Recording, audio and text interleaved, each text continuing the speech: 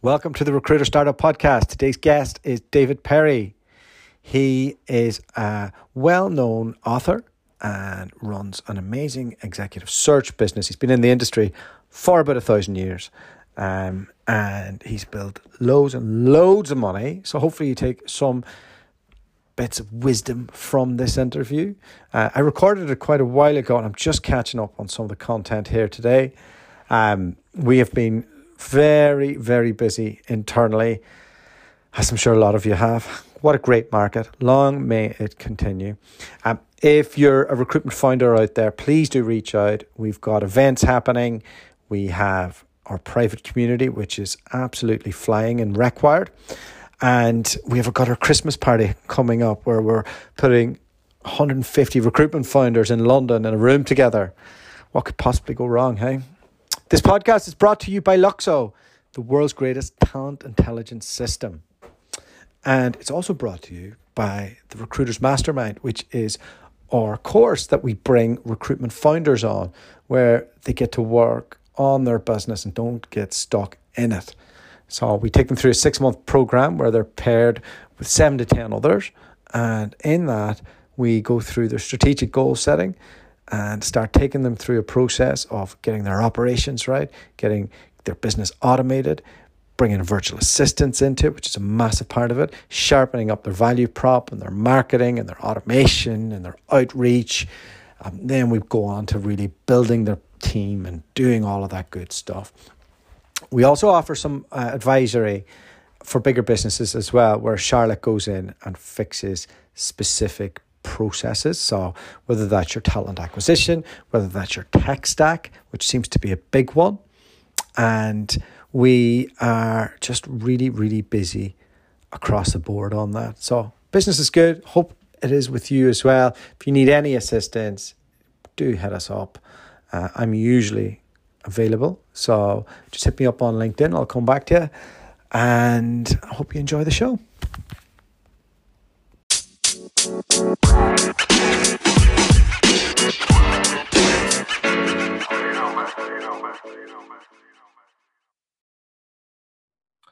Welcome to the Recruiter Startup Podcast.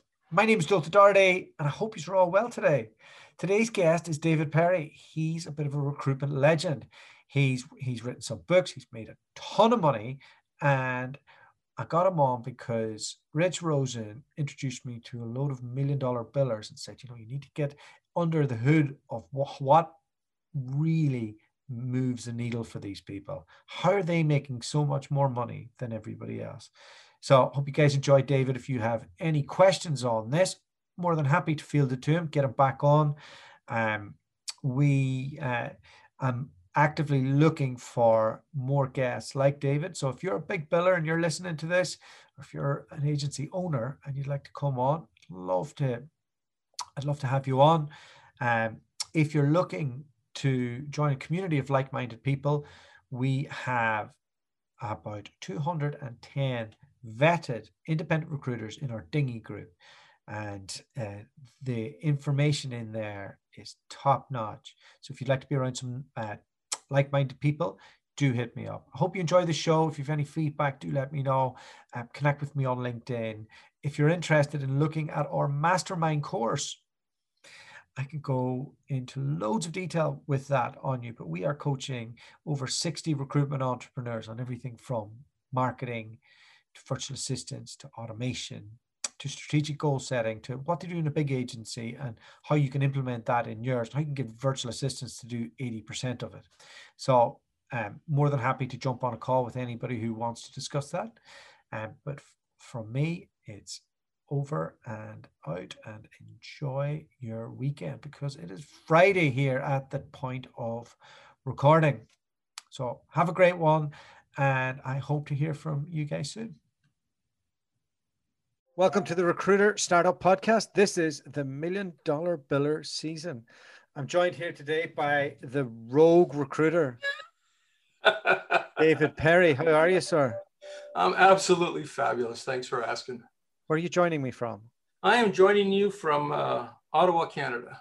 Are Canadians really as nice as everybody says they are? Oh, no. And that's a great advantage as a recruiter, right? Most of my clients are in the States. Yeah. And I get this comment all the time that Canadians are supposed to be nice, and we are, but we're also, those of us that venture out past our border, pretty intense. I mean, when I'm on the hunt, I'm on the hunt, and I draw no quarter. But everyone knows that I'm Canadian, so they assume I'm going to be a nice guy, and I use it to my advantage. Yeah, I lived in Canada for a year. I lived in Calgary. And I went from Australia, where they're pretty blunt and rude, but they'll do business with you, Yep. to Canada, where they'll smile and be nice to you and never return your call. Correct. Yeah. I learned that the hard way. Sorry about that. We're not all like that. But yeah, doing business in Canada is not for the faint of heart. No, give us the elevator pitch quickly. I want to hear some of the big facts. Been in the business for 35 years, own my own agency with my business partner wife for 33 years. We've just clipped past $401 million in salaries that we've negotiated. I've personally done 1,587 searches now. We got a 1-year guarantee. I have replaced 6 people in the 35 years. That includes the 2 I did before I opened my own firm. And I've written a bunch of books, Guerrilla Marketing for Job Hunters, Hiring Greatness, and Executive Recruiting for Dummies. And all those were written, just so you know, just like, I started doing this stuff before podcasts even existed, right? Yeah. So this is just me doing marketing on steroids. That's the elevator pitch. All right. Lots in there to unpack. Let's start with the 12-month guarantee. Why did I do it? Yeah. Actually, it was a suggestion from a client. So years ago, I'm trying to win a bid with an engineering firm who are competing to build the Ottawa Senators hockey rink. Mm-hmm. Okay. And they don't have the guy they need. They need an electrical and electronic engineer to do the design work. And so I'm talking to the president, who's now a friend of mine. And, I've done great work. I've built a whole bunch of buildings. He knows my work, and but he's nervous. I'm like, I don't know, I'm 32 at the time. I can't remember. I was young by his standards, right? He was a geezer. I hope he doesn't hear this. So I finally said, listen, what is it? I said, track record's fabulous. You know this. You know me. I've done it. You know my clients. He said, well, I said, listen, if I give you a 1-year guarantee, would you be happy? He says, yes, done. I said, fine, done.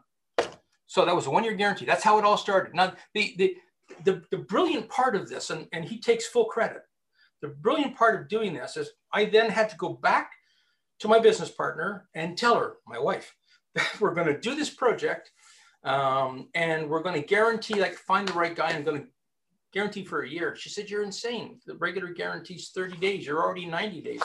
I said, yeah, well, that's what I needed to do to get the deal. So what we did is we work backwards to design a process. When we have a process, it's written about in the 2 books. We have a process that would make most HR people blush because we do it far better than they do. And the process has been designed so that I never needed to redo a search. So for me, given a 1-year guarantee, I don't care. I mean, it's a big benefit to clients, and everybody else will pitch these things go, no, he's crazy. You can't do that. Are you mainly a retained recruiter? What's that? Are you mainly a retained recruiter? Correct. Absolutely. We are, and people will tell you, we're 33%. Don't move. Don't care. Last year, a year ago, we turned down 30 plus searches. And I said to all the clients, no, listen, this is fee integrity is important. The guy down the street paid 33%. You're going to pay 33%. You don't pay 33%, you're just not a client. It's as simple as that. But we won't hold it against you. And if you aren't successful with your deep discount recruiter, call us. We're used to this. We're used to batting cleanup for other recruiters when they fail. In fact, that's how I started back in 1988 as a one-man shop. I just couldn't get the deals I needed to survive. So I started calling the recruiting firms, the big ones, and introduced myself as a quote unquote researcher. So when they would get a search that would gone off the rails, they would call me and say, okay, listen, we need new candidates. And I would say, well, give me the candidate list you have. let me talk to them first. And inevitably, every time for the first couple of years, I talk to candidates and they go, oh, well, they didn't explain that to me. I said, well, what else didn't they explain to you? And then I would turn the candidate back over to the other search firm and say, okay, here's the deal. Just go close it. So, that's why I do this kind of stuff. And that's why I can do this kind of stuff. It costs me nothing to be a good guy, and it costs me nothing to do the job right. How do you and your wife switch off from work? You're talking to somebody who's a business partner with his wife, so don't lie to me. So it wasn't easy at first. We have 4 children.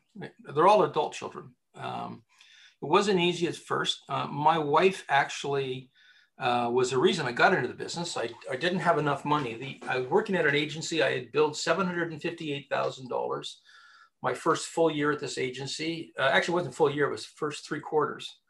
And I made 52 grand. And I decided it wasn't right.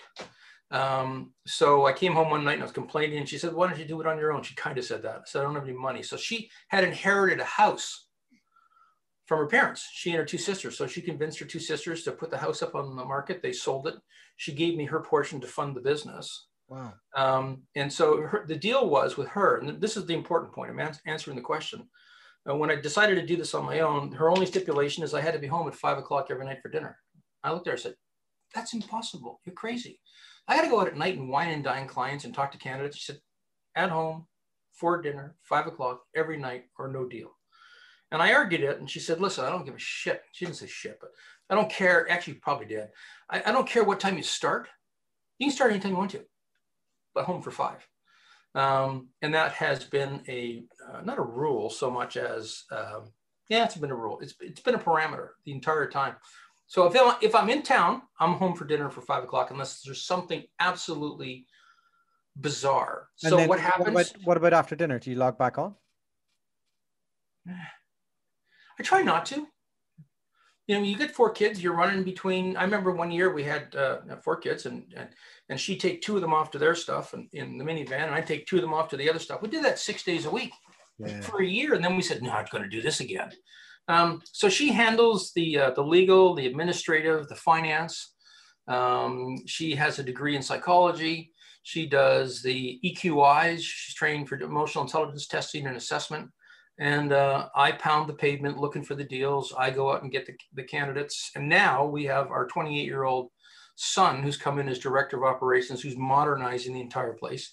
And it's cool, actually. He kind of scares me with what he's done. It's all good. And we have our different segments, and we don't typically veer out of them. And why haven't you scaled? What's that? Why haven't you scaled your practice? You mean why haven't I hired other recruiters? Yeah, I mean, look. Oh, I have. You have, but you've not. And they didn't work out. Yeah, talk to me about that. Well, I've trained. Over the years, I hired a number of other guys who were either other recruiters, and they figured they would do better with me. But it's not everybody that can do the work well enough to back up a 1-year guarantee. And you've only got to have stuff go off the rails one or a couple of times and have somebody say, well, it doesn't really matter, to go, no. See, in our business, what I did is we scaled, but we didn't scale the size of the operation. We scaled what we went after.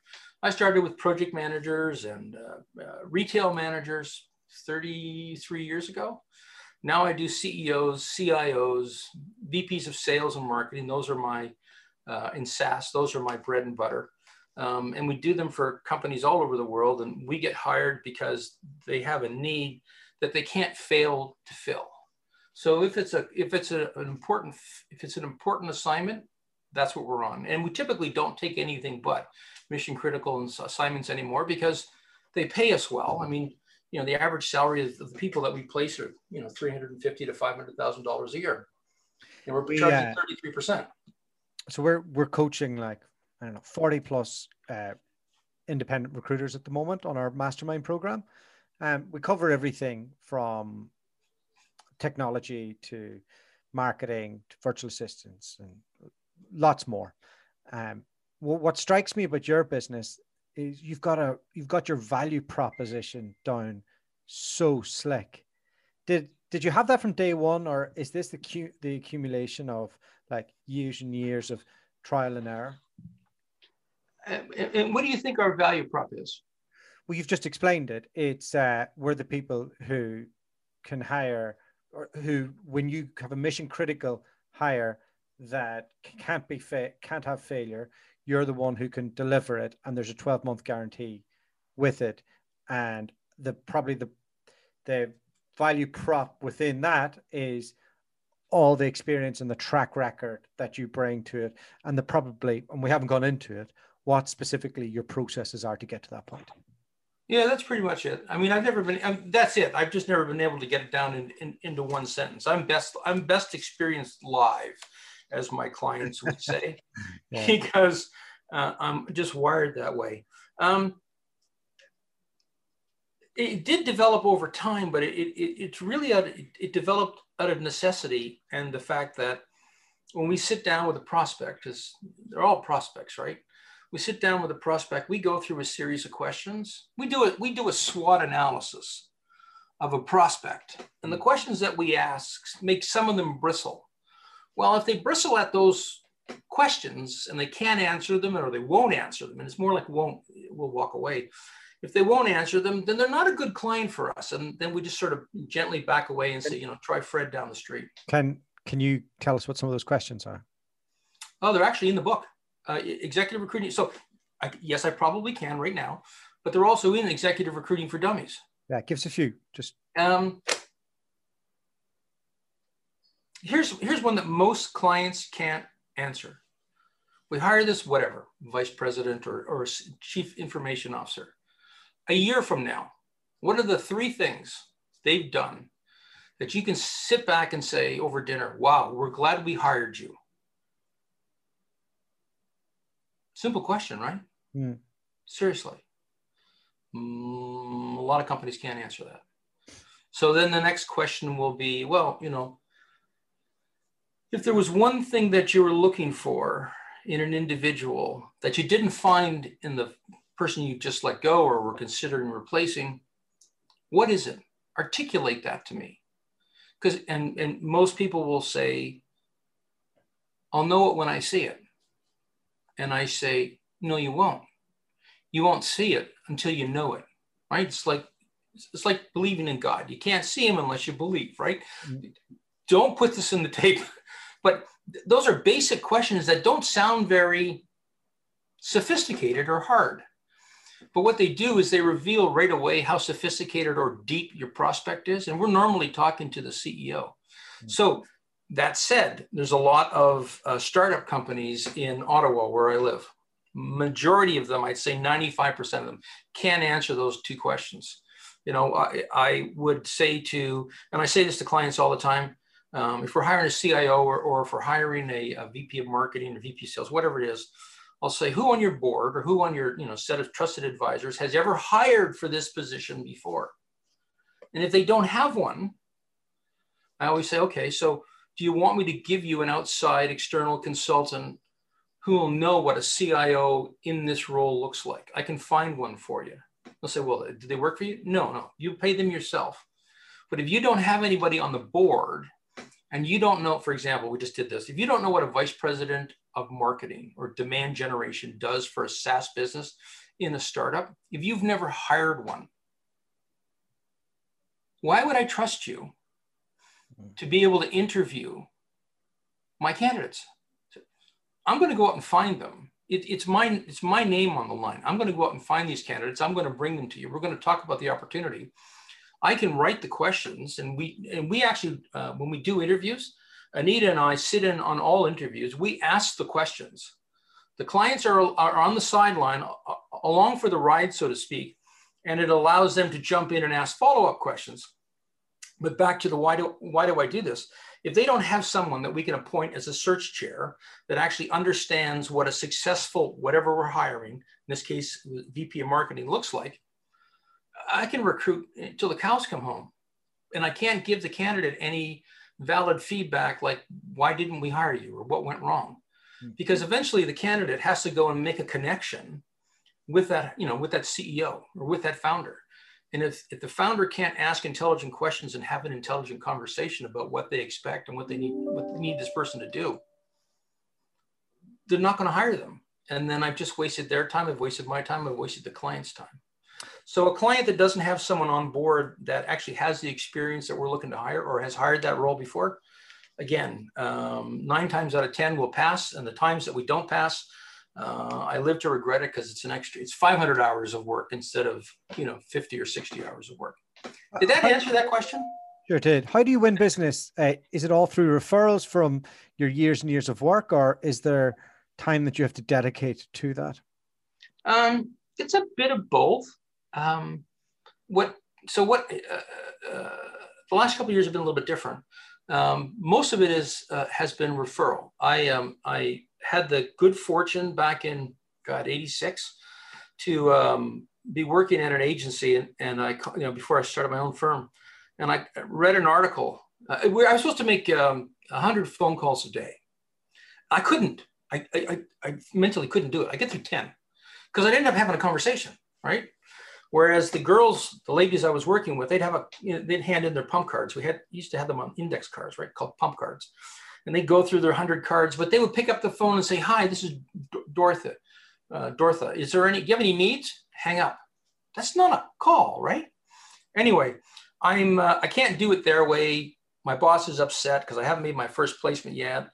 I'm making $500 a month on draw. I quit at the bank to come do this. I should have asked what the salary was before I came in. I made a bunch of exceptions, made a bunch of assumptions. So I'm reading the newspaper one day, and I read that this new company is coming into town to build this big building. And the guy's name is there talking about it. And I called him up and I said, "Hey, Dave Donaldson's his name." I said, "Hey, Dave, my name is," and I was reading this article today in the paper. I said, "Do you have a whole staff? Because it looks like a big project." He says, "No, I don't have anybody." I said, "Well, you know what? That's what I do. I hire people for construction companies." "Really? He says, "Can we have breakfast?" I said, "Yeah."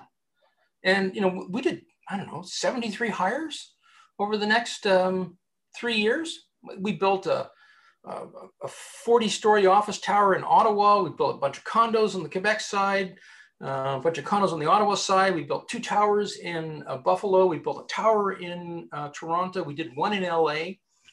That's how I do business development. I read the newspaper, and it still exists, and I'll find a company, for example, in my sector or a sector I want to go into, and I'll pick up the phone and say, "Hi, my name is, and I want to know a little bit more about your company. Maybe I can help you. Maybe I can't. I don't know, but let's have a conversation." And that's how it starts. And you still have to do that. Oh, not so much. No, now I have VCs and private equity guys. And I did this one particular client. Maybe it was just the right client. I don't know. But I finished there. And, the guy, Nick, the guy called me a mensch. I didn't know what a mensch was. I do now. And I sort of laughed, said, "Oh," and he referred me to somebody else. Have you ever been to Canary Wharf? You're in England, right? Oh, yeah. Okay. So the retail component, that was a referral.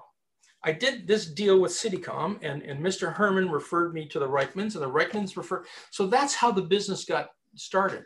I got passed from one real estate development family to another. And Canary Wharf, the retail component, about 2 million square feet. And that's how we got to England. And in England, I met a guy on a project, just casually. He was working for a little project management company called Bovis. Have you ever heard of them? I haven't, no. Okay, well, they were the largest construction management firm in the world. And this kid's about 30 years old, maybe 31, a little bit younger than me. And the previous year, he had, 2 years earlier, he had taken a brick company public, and Bovis hired him. And then he was out skiing one day in the Alps, and he met this girl from Ottawa who he got smitten with. So he really wanted to move to Ottawa. Anyway, long story short, his previous three previous deals were the refurbishment of the Statue of Liberty. Mm. He landed Canary Wharf for Bovis, and he landed Euro Disneyland.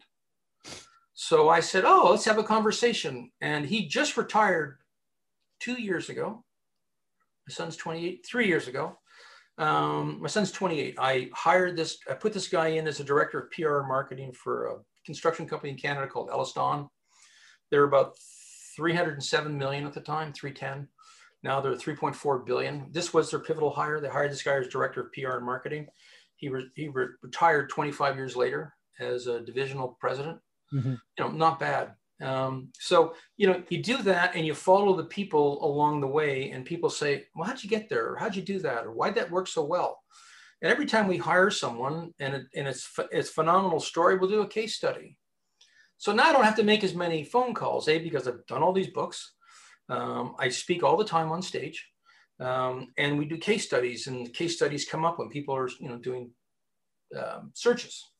Looking for a vice president of marketing in Ottawa for SaaS, boom, up comes a case study. CEO for construction, boom, up comes a case study. Yeah, no, look, track record's key. And it is tough for people starting out now, because there's so much competition out there. Like, everybody can just turn on, like, get a database now, work from home, do all of that. There's so much out there. So what advice would you have for people who are at the beginning of that journey now? Well, that's a good question. And so, are you serious about this? Because I doubt sincerely anybody listening to you will bother to do this. They will not be smart enough to save their own life and do this really easy thing. Are you ready? Go on then. You know what a purple squirrel is, right? Yeah, I do. Yeah. Most clients don't. Yeah. So, find 5 companies, 10 companies you want to do business with. Phone up the CEO. To me, it's always the CEO, right? Voicemail, direct contact, it's always a CEO. But whoever you call, it's got to be an executive. And you say, hi, my name is David Perry, and I hunt purple squirrels. They go, what? I said, purple squirrels. What the hell is a purple squirrel? In construction, they've already used 3 expletives and sworn at me by this time. I said, well, listen, sorry. In English, what does that mean? It means I hire the people that are impossible to hire. So I don't know if you're looking for a project manager or a construction manager. What's the most difficult hire you need to do right now? Give it to me. I'll do it on contingency. Give it to me. And then go out and work that search and hire that person and become the purple squirrel hunter in your marketplace. It takes a lot of effort, but think about what happens when you do, right? Sure. You get to brag, and you get nicknamed the rogue recruiter. I'll send you this Wall Street Journal article because it talks about, well, there's 3 or 4 different stories that she pulled out of me that day when I probably had too many coffees. And one of them was about a search I did for a CEO where I had to phone this guy 51 times. I'm not kidding. We're in the middle of closing a deal and hiring another CEO. And I want to talk to this guy, and I'm annoyed now. It's been going on for like 6 weeks. I'm just beyond annoyed that this guy won't return my phone call. I can't believe I've left 50 different voicemails. So I find out from his secretary, quite accidentally, that he's flying to Germany to go see a client. So I find out when and where and all that kind of stuff. And I phoned into Germany the day before, and I knew he was landing. And I phoned from car rental place to car rental place to find out, I'm pretending to be him, to find out what kind of car they had rented for me and if it had, not a cell phone. They didn't have cell phones back then, but a car phone. Yeah. And I finally found the like second to last, I guess, a dealership that had rented me the car, or rented him the car. I asked for the phone number to give to my wife, blah, blah, blah. I know when he's landing. I waited 45 minutes and I phoned him and I said, Glenn, David Perry, you got a minute? He says, I'm on the Autobahn. Yeah. What do you want? So I pitched him and he said, oh, Jesus. He says, fine, I'll talk to your client. He has to be in my office. I think it was the following Friday at 9 o'clock. I said, great, he'll be there. So his office is in Vancouver. So I phoned my client and I said, hey, remember the guy I've been trying to get? I just had a conversation with him. He's going to meet you. And he said, well, but we're closing on so-and-so. I said, no, I know that, but I think we can delay that a week. I think this is a better guy. Swear to God. And he said, well, that's fine. I said, I've set the meeting up for next Friday. He says, that's great. I said, is Marilyn at your door yet? He goes, that's the secretary. He goes, yeah. I said, motion her in. So he said, why? I said, because she's got your plane tickets. My plane ticket says, yeah, you got to fly to Vancouver. That's where you're meeting him. My client went berserk, but he went and we hired the guy and they had a very successful IPO. And that story is actually in the Wall Street Journal. The other one that was pretty major was I was trying to close a guy, trying to talk to a guy in Chicago. Couldn't get at him. And it was around Christmas time. So I actually flew to Chicago, went to where they were having the company Christmas party, put on my tux, grabbed a tray, went into his table, delivered a thank you note size envelope with an offer that said, hey, remember me? If you have breakfast with me tomorrow morning, I said, I'll give $500 to a charity of your choice. We met. He wasn't qualified. I did give the charity the money, but that was another example. And of course, the guys at the Wall Street Journal didn't believe a word of this until they'd done all their background fact checking. What's the toughest thing that's ever happened to you in business? The stroke. Walk us through that. Having the stroke. How does an independent recruiter keep on making money if they have a stroke? So I'll tell you what I did. I had the stroke. It was 5 days before I could actually pronounce a word correctly, and it was a couple of months before I could do a whole big long conversation. So after my stroke, I was basically awake and lucid 40 to 45 minutes a day. That's it. Mm-hmm. And I would get up and my day would be planned the night before. As I know I'm starting to get tired, I'm starting to write things down. And it was very intense. I found a couple of candidates that I knew well, very talented, and I told them the situation. They wanted new jobs, and I just got up and pounded the phones mercilessly for 45 minutes, 40 to 45 minutes every day until I set up interviews and closed these guys. And that's what I did for about 6 months until this Wall Street Journal article hit. And then it was just, it was money from heaven. And after the Wall Street Journal article hit, we're actually down in New York, and I have given an interview I went on Wall Street Journal TV. They got an internal TV station. And I was giving an interview there, and I talked about ZoomInfo. You know who ZoomInfo is, right? Well, at the time, I was beta tester number 3 back in 2002, 2003. And this is 2008 when I'm talking about Guerrilla Marketing for Job Hunters 1. And I'm writing Guerrilla Marketing for Job Hunters 2.0. And Sarah asked me, what's the most important thing that executive can do right now? I said, go to ZoomInfo, make sure you're there. If you're not there, put yourself in. Because when I do a search, I start with ZoomInfo. And, if I'm looking for a blonde-haired, blue-eyed, left-handed marketing executive, I can practically put all that in. I can't put the left-handed or the blonde hair or the blue eyes, but you know what I mean. And it'll come back with a list. If you're not on that list, you're likely you're not going to get the call. And if I get a list of 50, in that 50, I can, in a list of 50, I can bring 47 people to the table. And somewhere among those 47, we'll whittle it down in a month, I'll find 3 people that are absolutely spectacular. So if you're not in ZoomInfo, you don't exist.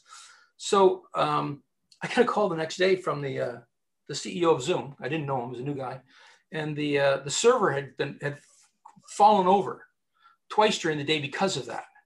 And what we ended up doing was they created so we had a long discussion. I got a new book coming out, and they created what is now called the Community Edition for Zoom. They created an app such that anybody who was looking for a job, this is 2008, 2009, that was looking for a job could use ZoomInfo for free for up to 50 contacts.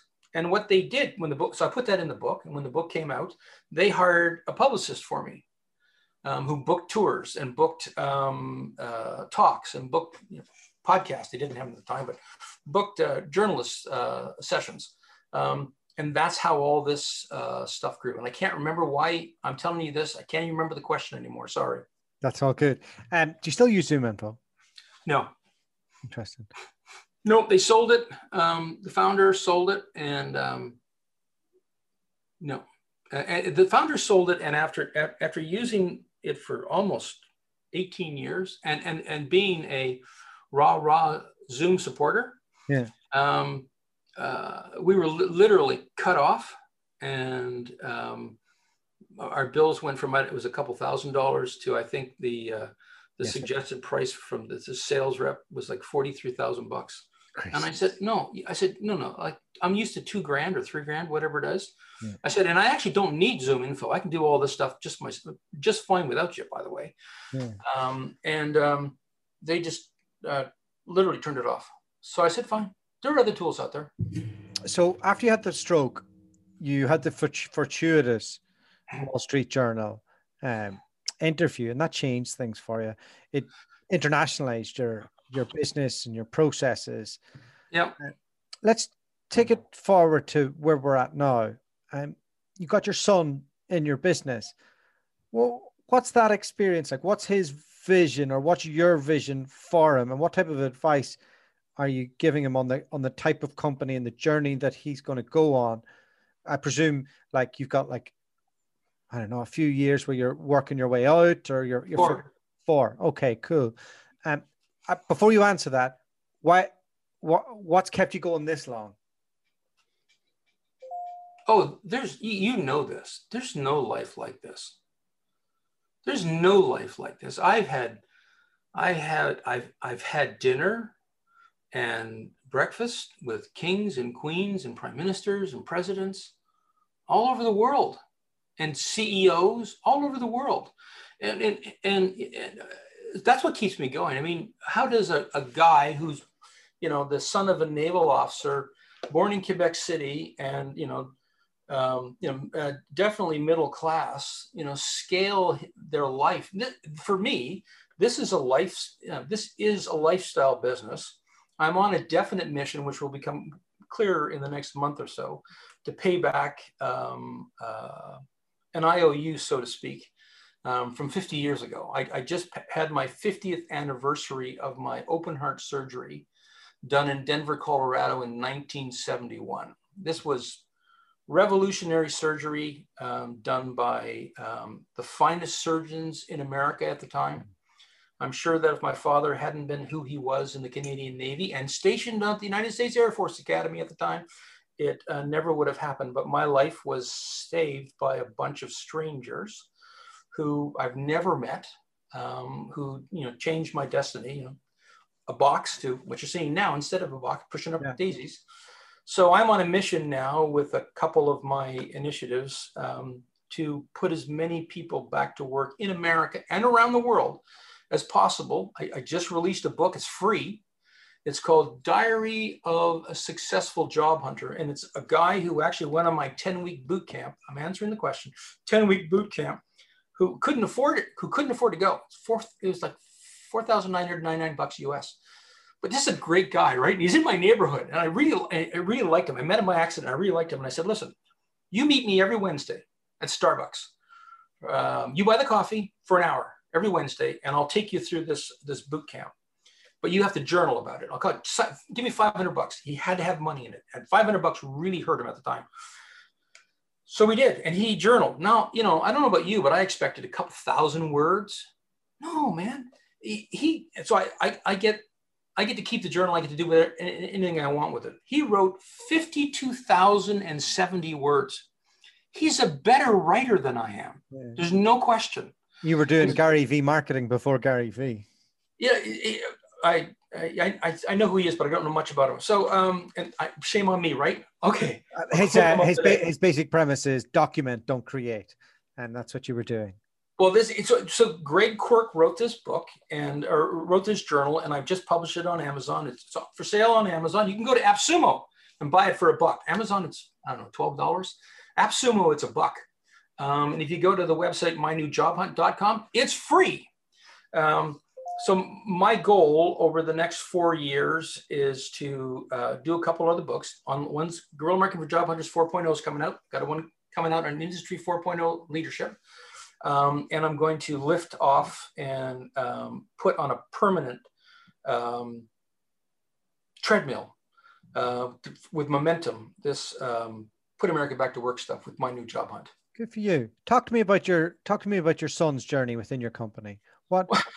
So he gets out of McGill, brilliant kid, just smart. So he gets his brains from my father and my wife's father. It's just like, it skips a generation, right? And these two brilliant men, it's just zap. This guy's, he's 6'1", 180 pounds, really smart, built like a brick shit house, and got a degree in sciences from McGill University. Only one of 2 Canadians accepted the year he went, got a small little scholarship. So he's really smart. And he wanted to get in the business. So I let him, do some stuff around the business. Well, he's completely changed our website. He's completely changed the way it's structured now. He's completely changing the way the world finds us, which is great. He's completely changed, updated, and revamped the materials we use that we give up to our clients. Sure. Yeah.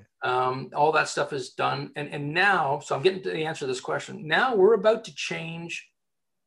So we're going to do something that I can't really talk too much about, other than to say, the industry, the recruiting industry for years has talked about going into an agent-like mode, where you take the best of the best, a Jerry Maguire mode, and represent them.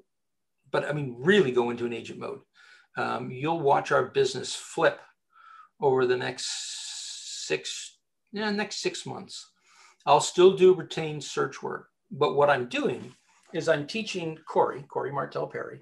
I'm teaching Corey how to ask the right questions and to identify the best of the individuals, and then have the conversation they need to, because he's under 30, right? So who's going to trust a kid? I was 25 when I started. I had that problem.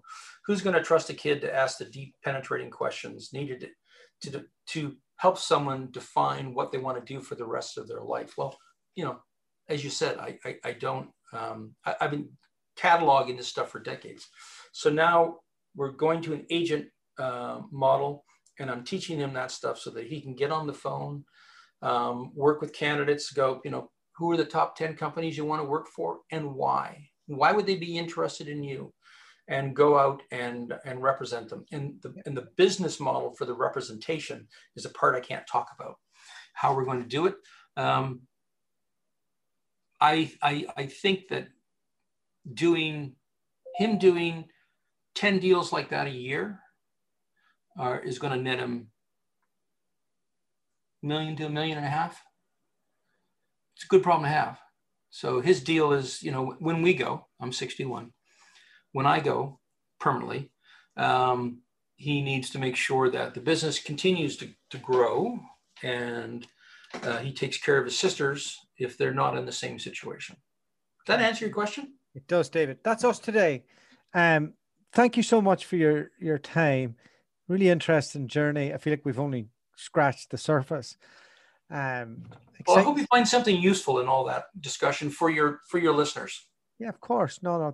There's loads in there to unpack.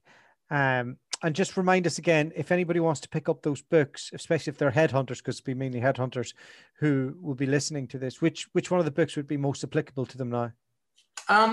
If you pick up Executive Recruiting for Dummies, you will learn the process. Is it flawless? No, pretty damn close. And if you read this book and start to follow the process and take it into your clients, you'll get better information from your clients, guaranteed.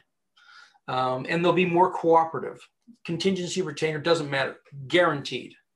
You will stand head and shoulders above everybody else in the industry. And Hiring Greatness is a good book. It's the story of my 1,000th search. So if you want to understand the attitude that you need to be a survivor, let alone thrive in the industry, Hiring Greatness is a very good read that way.